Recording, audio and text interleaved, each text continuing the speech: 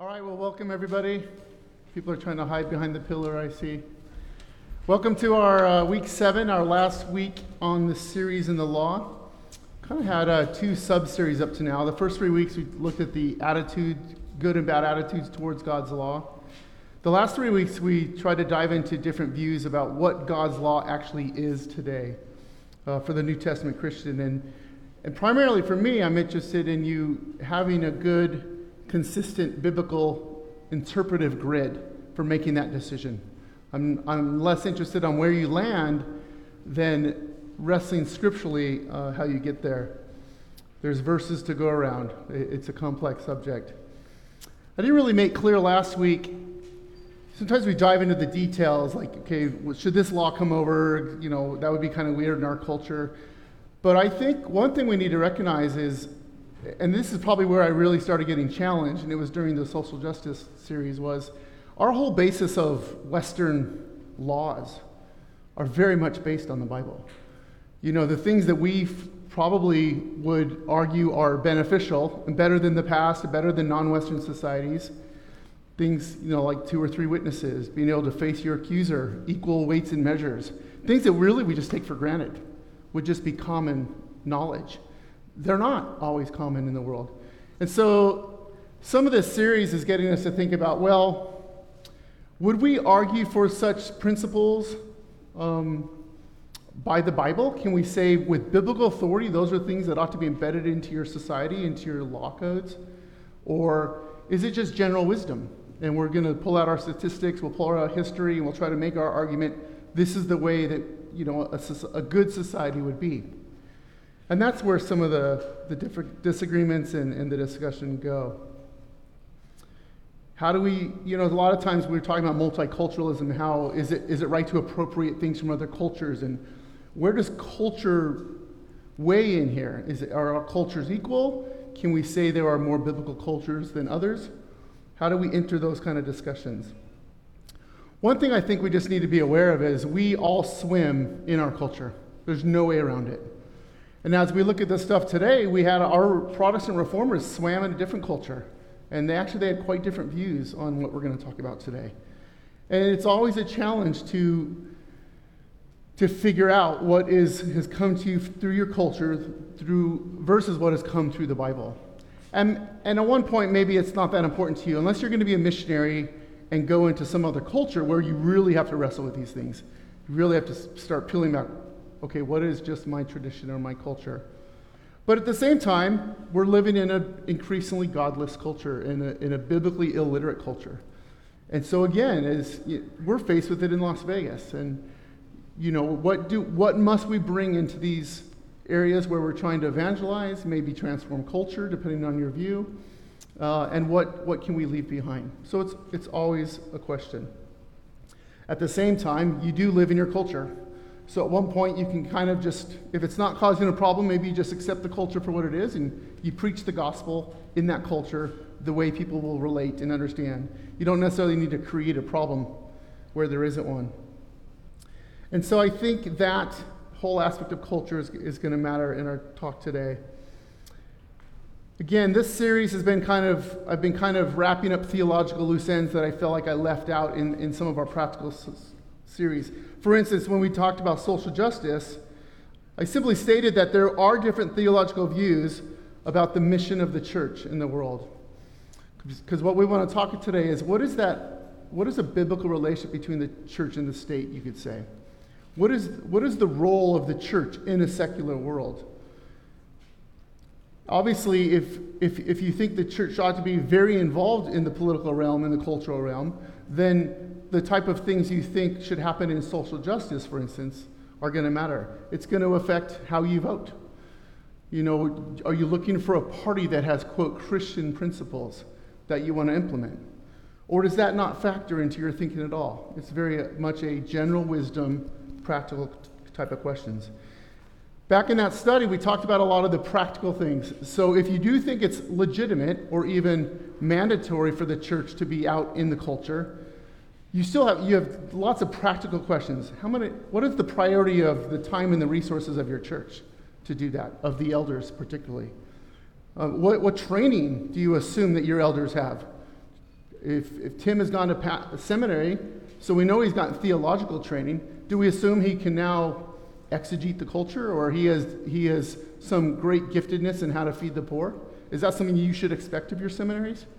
That's the type of implications you have depending on what you expect the role, the mission, the priority of the church to be. We looked at local, regional churches, we looked at parachurch, we looked at denominations. So I don't want to deal with any of the practical side. Those are massively important. Today it's really the theological.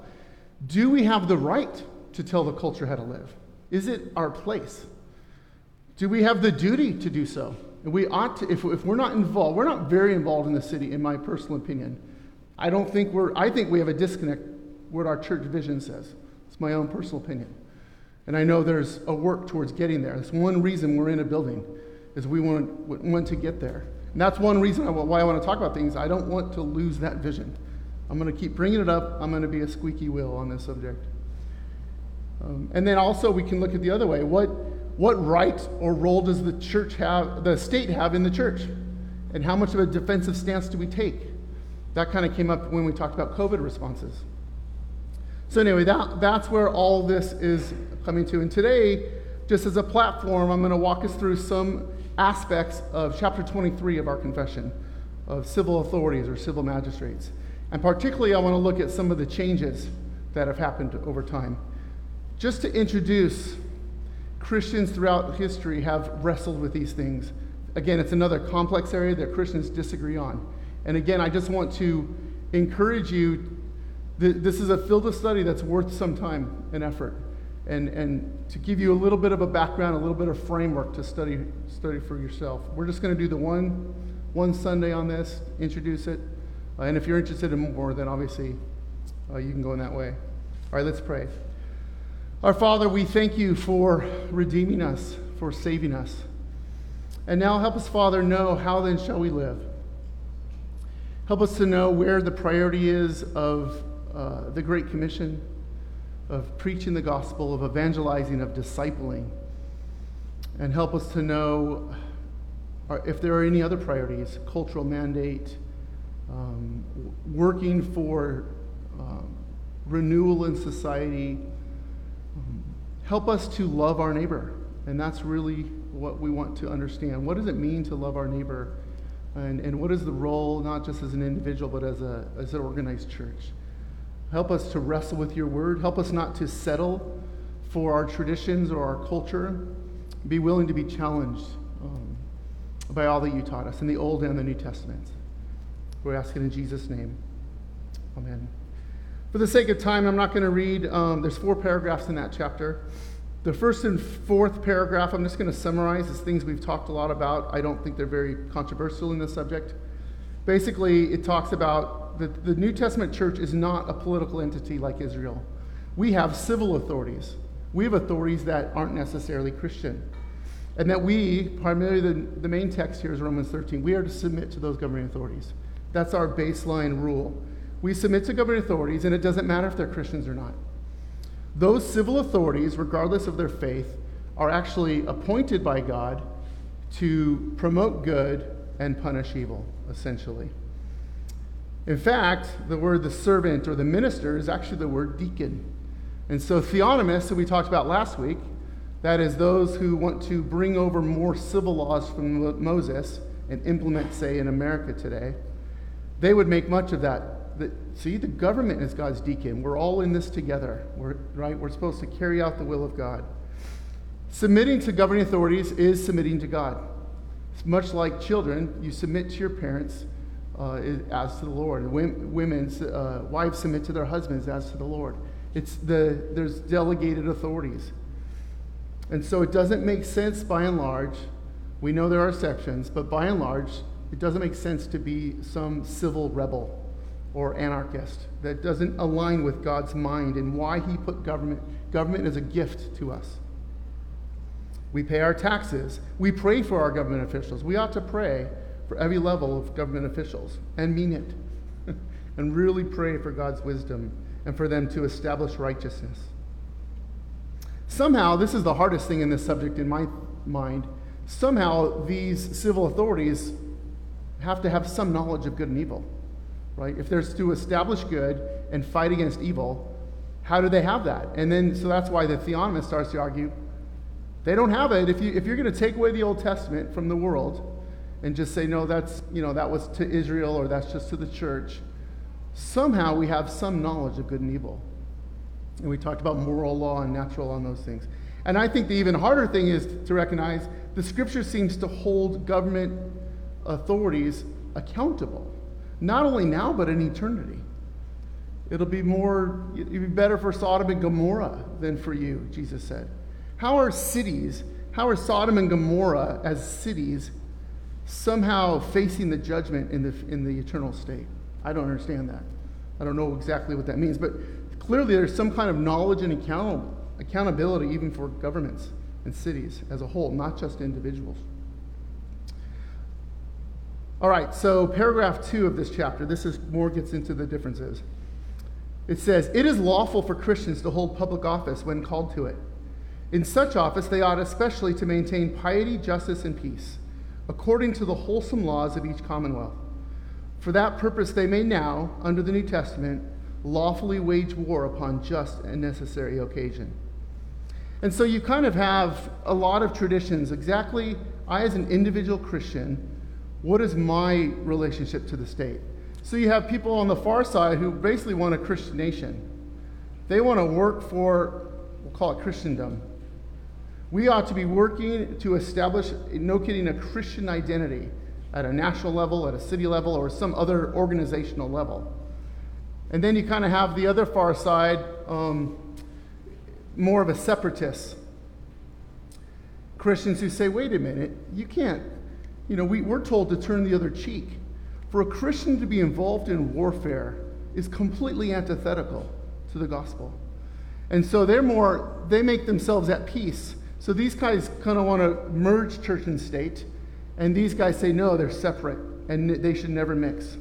I will not try to influence you. I'm not going to join you. I'm not going to join the military. I'm not going to be a governing official. I'm a pilgrim in this land.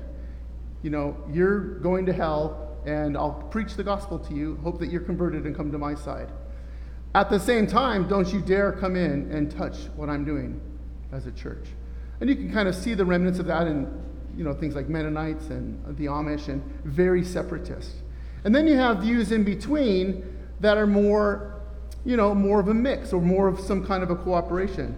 So maybe you're a Christian who wants to get involved. You don't believe in Christendom per se. You don't want the church to have the power of the sword, but you're going to be highly involved in politics. And maybe it's important to you that the political leader you vote for is a Christian. You believe that the more Christians we can give in government, that would be better for America, by and large. Where other people would say, no, I want to see their positions. I want to know how effective they are at their jobs. I don't really care that much about their faith. This was a lot about the evangelical support for Trump. That was a lot of the discussions, was how much should we care that Trump, his personal morality, or how much do we care just how he governs? A lot of those discussions. Or maybe just look at some level of righteousness in an organization. It's not about faith. It's not a religious thing, but still you want to see what righteousness or justice comes out of that party or that person. And then other people would be, well, you're just free. You're completely free to do what you want. The organization, you're not going to be held accountable for the organization. You just need to be an individual Christian maintaining your personal piety. As long as you don't compromise individually, you can join whatever you want. And I guess it's kind of like in warfare, you can either storm the beaches, occupy a nation, and take over, right? That would be Christendom. Or you're gonna be the special forces that are infiltrated in, and you're gonna try to affect the organization from within. But you don't carry an identity back and forth as an individual in the organization. So there's all sorts of views. The confession is telling us that we have the freedom. It doesn't seem to use words like you ought to, you have a duty to. It's just you're free. You're a Christian, you're free to be involved in government, just to maintain your personal piety. A couple verses. Luke 3, tax collectors also came to be baptized and said to John, "Teacher, what shall we do?" John said to them, "Collect no more than what you are authorized to do." Soldiers also asked him, "And what shall we do?" He said to them, "Do not extort money from anyone by threats or false accusation, and be content with your wages." Now this was a great time. People who were coming to John as a baptism of repentance, wanted a full change of life, ready to do what God tells them to do. And you have Jews and Gentiles coming to him. And John doesn't appear. It seems like a perfect chance for him to say, get away from the state, right? Get out of these organizations into our little Christian subculture. And he doesn't seem to do that. He says, there's personal standards you need to maintain. Don't abuse your authority. But he doesn't say to leave them. The tax collectors, they were hated, right? They were they were really enemies to the people. And then you have these Roman soldiers. He seems like if he was a pacifist, he'd say, get out, you're not to serve the state. You don't have any right to the sword. But he says, be content with your wages. So that seems to be some proof to the confessional standard. Philippians 4, I love this. Don't ever read too quickly over the little biographical narratives in the letters. I love it. Greet every saint in Christ Jesus. The brothers who are with me greet you. All the saints greet you, especially those of Caesar's household. So here Paul was being persecuted. He's in prison for the gospel, for preaching the gospel. And here he is converting people, just silently. He's behind enemy lines. And I just wonder, I have no idea, but I just wonder if generations of servants in Caesar's household somehow had an effect, and came to fruition a few hundred years later. But that's amazing. People are being converted. I mean, God is great. He overrides everything. So they served in this godless household, right? It doesn't seem to be any condemnation of them being there. All right, so now paragraph 3 is the big one. I'm going to read it, but I'm going to read it really fast, and then I'll summarize it. Civil authorities may not assume to themselves the administration of the word and sacraments, or the power of the keys of the kingdom of heaven, nor should they interfere in any way in matters of faith. So the state should not interfere with the church, in broad terms. Yet, as caring fathers, it is the duty of civil authorities to protect the church of our common Lord, without giving preference to any denomination of Christians above the rest, doing so in such a way that all church authorities shall enjoy the full, free, and unquestioned liberty of carrying out every part of their sacred functions without violence or danger. So not only is the state not to intrude, the confession says the state actually has a proactive, active responsibility to protect the church, to protect its freedom. That's what a lot of people have been arguing about in the whole COVID realm. Does the government have any right whatsoever to tell the church how to worship? Some would say, well, general building codes, safety, as long as it's equal in society, that's okay because they're not picking us out. Others would say, no, you have absolutely no sovereignty in this sphere. As Jesus Christ has appointed a regular government and discipline in his church, no law of any commonwealth should interfere with, prevent, or hinder the proper exercise among the voluntary members of any denomination of Christians, according to their own profession and belief. It is the duty of civil authorities to protect the person and good name of all their people in such an effective manner that no person be allowed, either in the name of religion or of unbelief, to offer any indignity, violence, abuse, or injury to any other person whatever. They should also take care that all religious and ecclesiastical assemblies be held without interference or disturbance. So quite a distinction in the spheres of authority between the church and the state, I'll call them. The state may not interfere. They're actually called caring fathers. Again, that goes back to that Romans 13, the idea that they are deacons of God. And obviously our civil authorities don't care what the Westminster Confession says these days, but basically we're saying that they ought to, right? They are actually have responsibility to the God that they don't believe in. And then I assume by way of implication, if you are now involved in government, or maybe your role is voting, you ought to be promoting people who have this view. That would be a logical implication. It's interesting that it talks about the state not showing preferences to Christian denominations. Usually when I listen to people on podcasts and such, they would obviously want to protect all faiths, The Confessions particularly talks about Christians. And there's a whole argument about, what freedom, what religion meant in our founding documents as a country, if that meant all faiths or if it meant particularly Christian faiths. It does seem to have at least one limitation here. The state will protect everyone from indignity, violence, abuse, or injury, even if that's done in the name of religion. So it's not like they're protecting all religion, full stop. Any religion that would impose some kind of violence on another, then they're going to protect them against that. So it doesn't seem to be a full separation of church and state. It's more focused on what the state should not do to the church and how they ought to protect the church. It doesn't really talk about the church's role in society, so that still remains to be seen. Now, the confession has gone in this chapter, there's a huge change. This chapter is basically rewritten in, I think it's the 1900s or 1800s, actually maybe even the late 1700s. They kind of call it the American revision. This is what it used to say. And you can kind of understand when you think about when the Reformation took place, we had Catholic countries and Protestant countries, right? We had Protestant armies. It's a very different world than we think today. This is what it used to say. The civil magistrates, the civil authorities, may not assume to himself the administration of the word and sacraments, the power of the keys of the kingdom, yet has authority. It is his duty to take care that the unity and peace be preserved in the church. So that's very similar. Now, then it says, that the truth of God be kept pure and entire, that all blasphemies and heresies be suppressed, all corruptions and abuses in worship and discipline prevented or reformed, and all the ordinances of God duly settled, administered, and observed.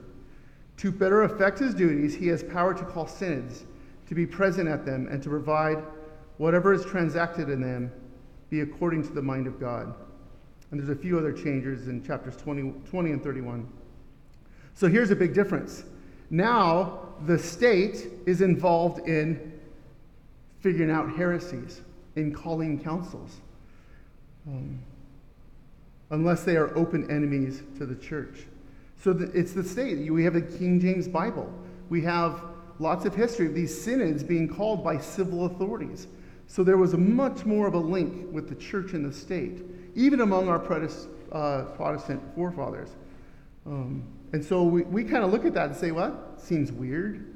How did they get it so wrong? And so, I want to challenge you.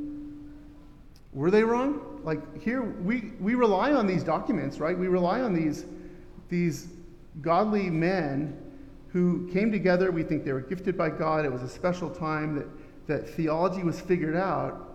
And yet, are we going to say they got this one so wrong? And if so, how much do we trust all the other things they said? Or is it just, your people of your day, right? They're swimming in their culture. That was the way it was. It wasn't really challenged. I don't know. Ultimately, I just want to drive you to the Bible, right? Ultimately, that's our trust. It's not your culture, not your confession. Take all these things, wrestle with them, and turn to the Bible. Does it speak to this? Or does this kind of just, the Bible doesn't speak to this, and we kind of make up our own minds? Those are the things to wrestle with. Okay, so before I open for questions, I don't know if I have the exact history and people right here. That's not so important. I more want to, different Christians have all these different views. And so, but this is how I understand it, not an area of my expertise. So you obviously had the Catholic Church that was, the Pope is a political figure. There were crusades, there were forced conversions. It was very much church and state, the same thing. And so the Protestants reacted to that. So you have Luther, and he has what's called the two-kingdom theology. Two-kingdom theology. And Calvin has a two-kingdom theology, but it's a little different. Now, Luther kind of went back to Augustine, city of man, city of God. You kind of have a spiritual realm and an earthly realm. And he calls it the left hand and the right hand. And so, left hand and right hand. And basically, this is, left hand is your earthly, temporal law. Everything about Luther is law and gospel, right? Earthly, this is your spiritual. Your right-hand realm is your redemptive realm, right? We want to preach the gospel. It's all about salvation. Here, the left hand is your earthly realm. It deals with law. Now, what Luther meant by this was not church and state. That's kind of what Calvin formed this to be. So for Calvin, this right-hand spiritual realm would include even the administration of the church, the offices of the church. For Luther, that was in the left-hand realm. So a little more mixing of the two spheres. It's not that important. It's just that if they would say, anywhere you're talking about the law or external righteousness, that belongs to the left hand. The biggest thing in the Protestants' mind was Christians belong to both of these realms, or to all. You could go to more than two. A Christian is always simultaneously in both spheres. They're always operating in two. So they don't want to be a separatist. They didn't want to be like the Anabaptists, who were that real separatist, or what they called the radical reformers. They thought this world was evil, and they wanted to get away from it. For Luther and for Calvin, we kind of always live in both of these worlds. But that's where kind of the tension and the confusion comes in. How much do you do in each? And particularly, where's the organization of the church in each? And so for Calvin, it's very similar, but now for Calvin, this would be the state and the church.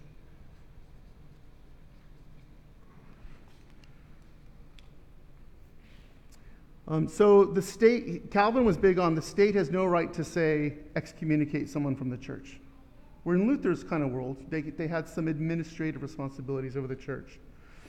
The left-hand realm bears the sword, the church bears no sword.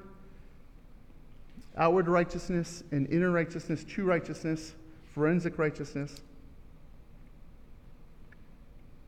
For Luther, the church didn't get involved in political activism too much. Lutherans are big on focusing on the gospel, right? They're really worried about mixing law and gospel. And so they're big on works of charity and such, but not political activism. Where Calvin got a little more into political activism and getting Christians into the state. James Madison was highly influenced by Luther, as the words of our Declaration and our Constitution.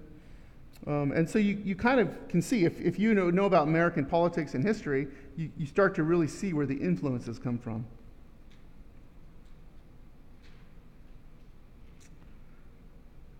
I think it gets into complications that aren't that important, the specific differences. And then maybe against all of this would be somebody like Kuyper.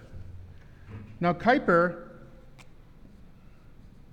he was more what you might call a one kingdom theology, or really what's called transformationalism. I know my handwriting is horrible. So Kuyper was big on, it is actually part of the mission of the church, not just to preach the gospel, but to transform society. That's part of our mission. It's part of the work of the church. It's a responsibility and duty. His famous quote is that every square inch of this world belongs to Christ. He believed in a Christendom, Christian societies, Christian schools, Christian hospitals, trying to create a Christian city, right? And building that up and affecting things in the world. DeYoung says of Kuyper, therefore his lordship should be felt and manifested in politics, in the arts, in education, in short, everywhere, because the work of Christ was not just to save sinners, but also to renew the whole cosmos. John Stott came to this position.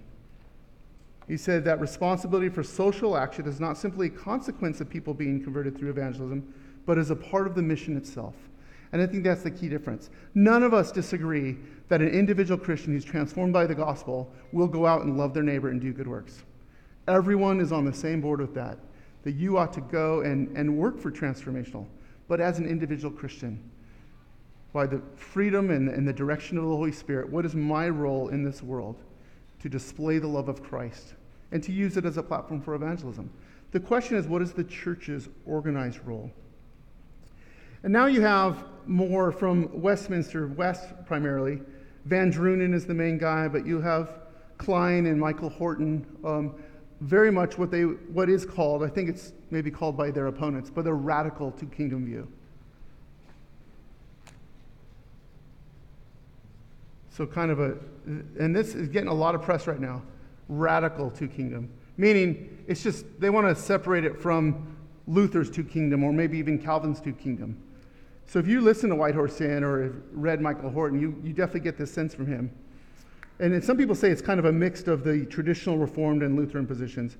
But basically, they are very careful about wanting to mix evangelism and discipleship and the sacraments and the administration of the church.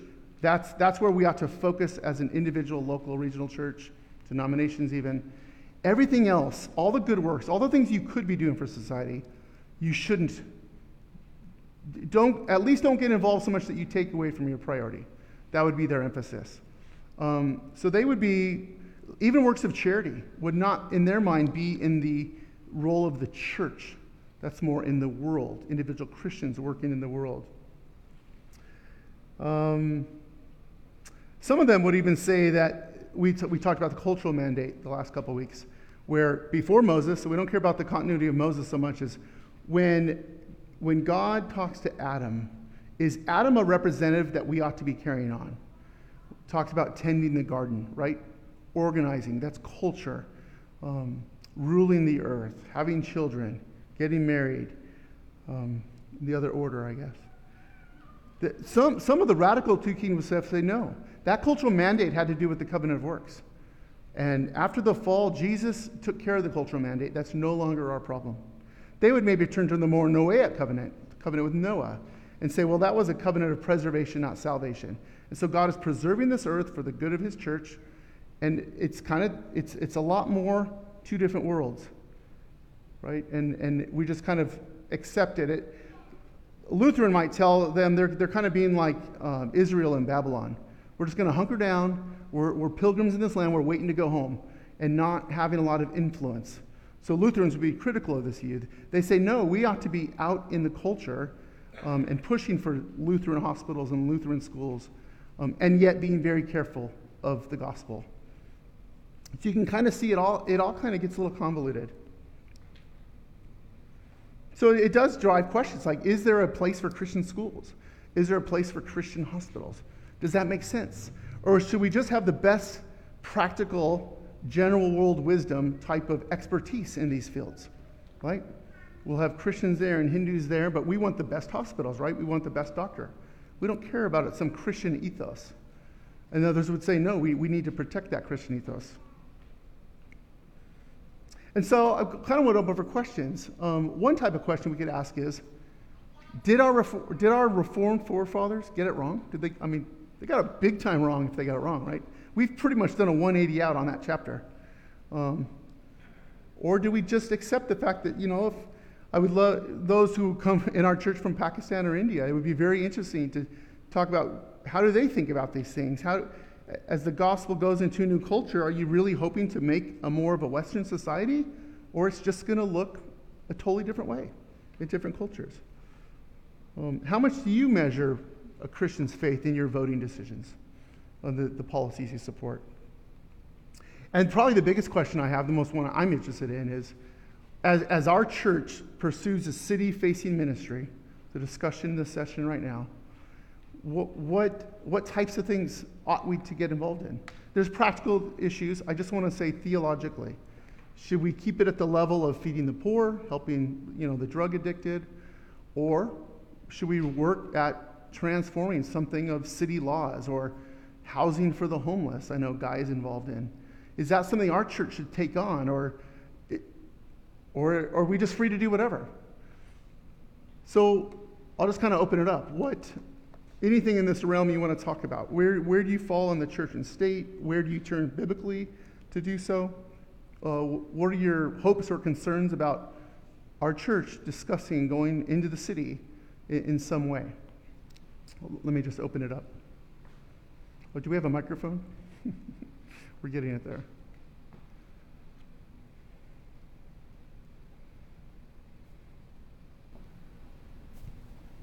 Or did I thoroughly confuse you? Don't worry about the history so much. I'm a little concerned that some of you are probably able to quote the Constitution better than you can the Bible. Okay, You I seem got more one. passionate by it. That's probably my biggest concern. Go ahead. I wasn't saying that about Mark.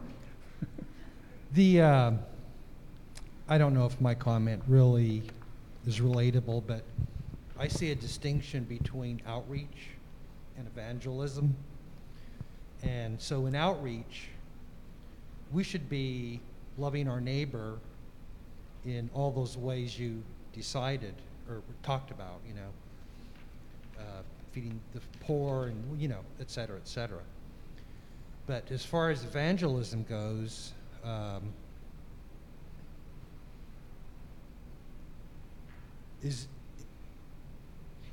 that's what we do here. We outreach to bring them in, so. Would you say that outreach would be organizationally I think it should or be. or just individual? Okay. So Yeah, you would support it. I think it, to the extent, people and money are available, we should certainly strive for that. I'm Okay, so you do want the organized church to be out doing outreach, not just evangelism and discipleship, and actually as a way of getting them here to then hear the gospel. Well, it's outreach has no quid pro quo in mind. It's like, I'm just going to love you, kind of like the way they set up all these hospitals in New York, and you're showing Christ's love. Right, so you would not make it a prerequisite to hear the gospel to then receive some kind of mercy, and because that's a big discussion in ministries. Well, exactly. No, I don't. Right. Okay. That's all I got.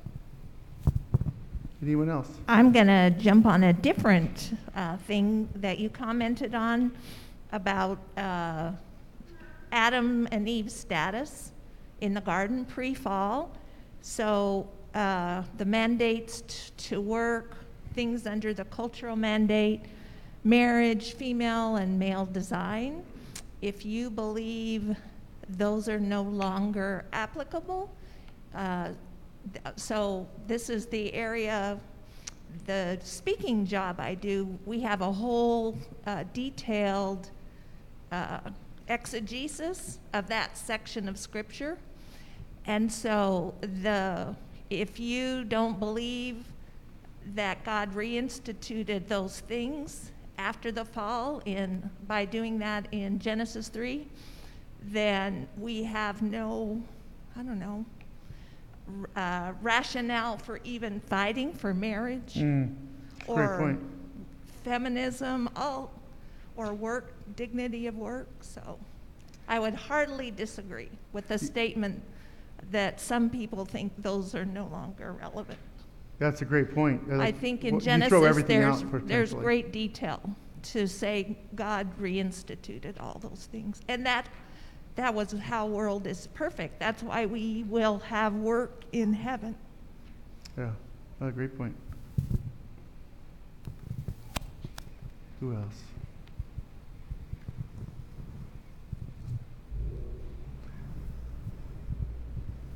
I hope you think about these things. Good. No one else is going to talk. To some degree, and this may just be my naiveness, in a way, a lot of these are distinctions without a difference. Quite honestly, I'm not going to make a big deal out of Mike Horton's two-kingdom theology because it's a lot of words. I think most Christians kind of operate on the same frequency, and some people are, Kuyperian, some people, this radical two-kingdom theology, but to me it just doesn't resonate. Maybe I'm just not theologically sophisticated enough, but. It is complex, and probably wherever you stand is going to be nuanced. I think we probably always want to avoid the extremes, right? We don't want to be some separatists avoiding the world. How is your light going to shine in the darkness if you do that? And we shouldn't be thinking of this world as evil, right? That it's a world that's marred by sin, but it still reflects in some blemished sense the image of God. And so it's more about trying to decipher what is truly the image of God and what's been marred. I can see lots of the different views of, and we obviously want to keep the law-gospel distinction. That's very important. You know, to me, it's probably a matter of priorities more than anything. And that might be different for each church based on their gifts, their size. But it doesn't seem to me to go to one extreme or the other is a good thing. It's my own read. Tim, did you have your hand up? He's coming. The idea of redemption of what? Redemption of creation. And so there's redemption already and redemption not yet. So the Christ, the transformer of culture, we shouldn't be too optimistic about it or too pessimistic about it. And so what I see in some views is rather than wrestle with that, just basically mark off this territory as this is why we're here, this is what we do. It's messier to be a transformationist. In my seminary education, that was the emphatic view, was Christ was the transformer. And I can see some of the critique of it being valid. But on the other hand, the points Terry made are also very valid, that you can't throw out the baby with the bathwater. And I wrote a paper in seminary that got published in a magazine on the cultural mandate and the Great Commission in reality being similar. The same thing. One is the fulfillment of the other, but that includes all of the fallen world, because it is groaning, Paul tells us in Romans. And so the church does have a responsibility toward creation.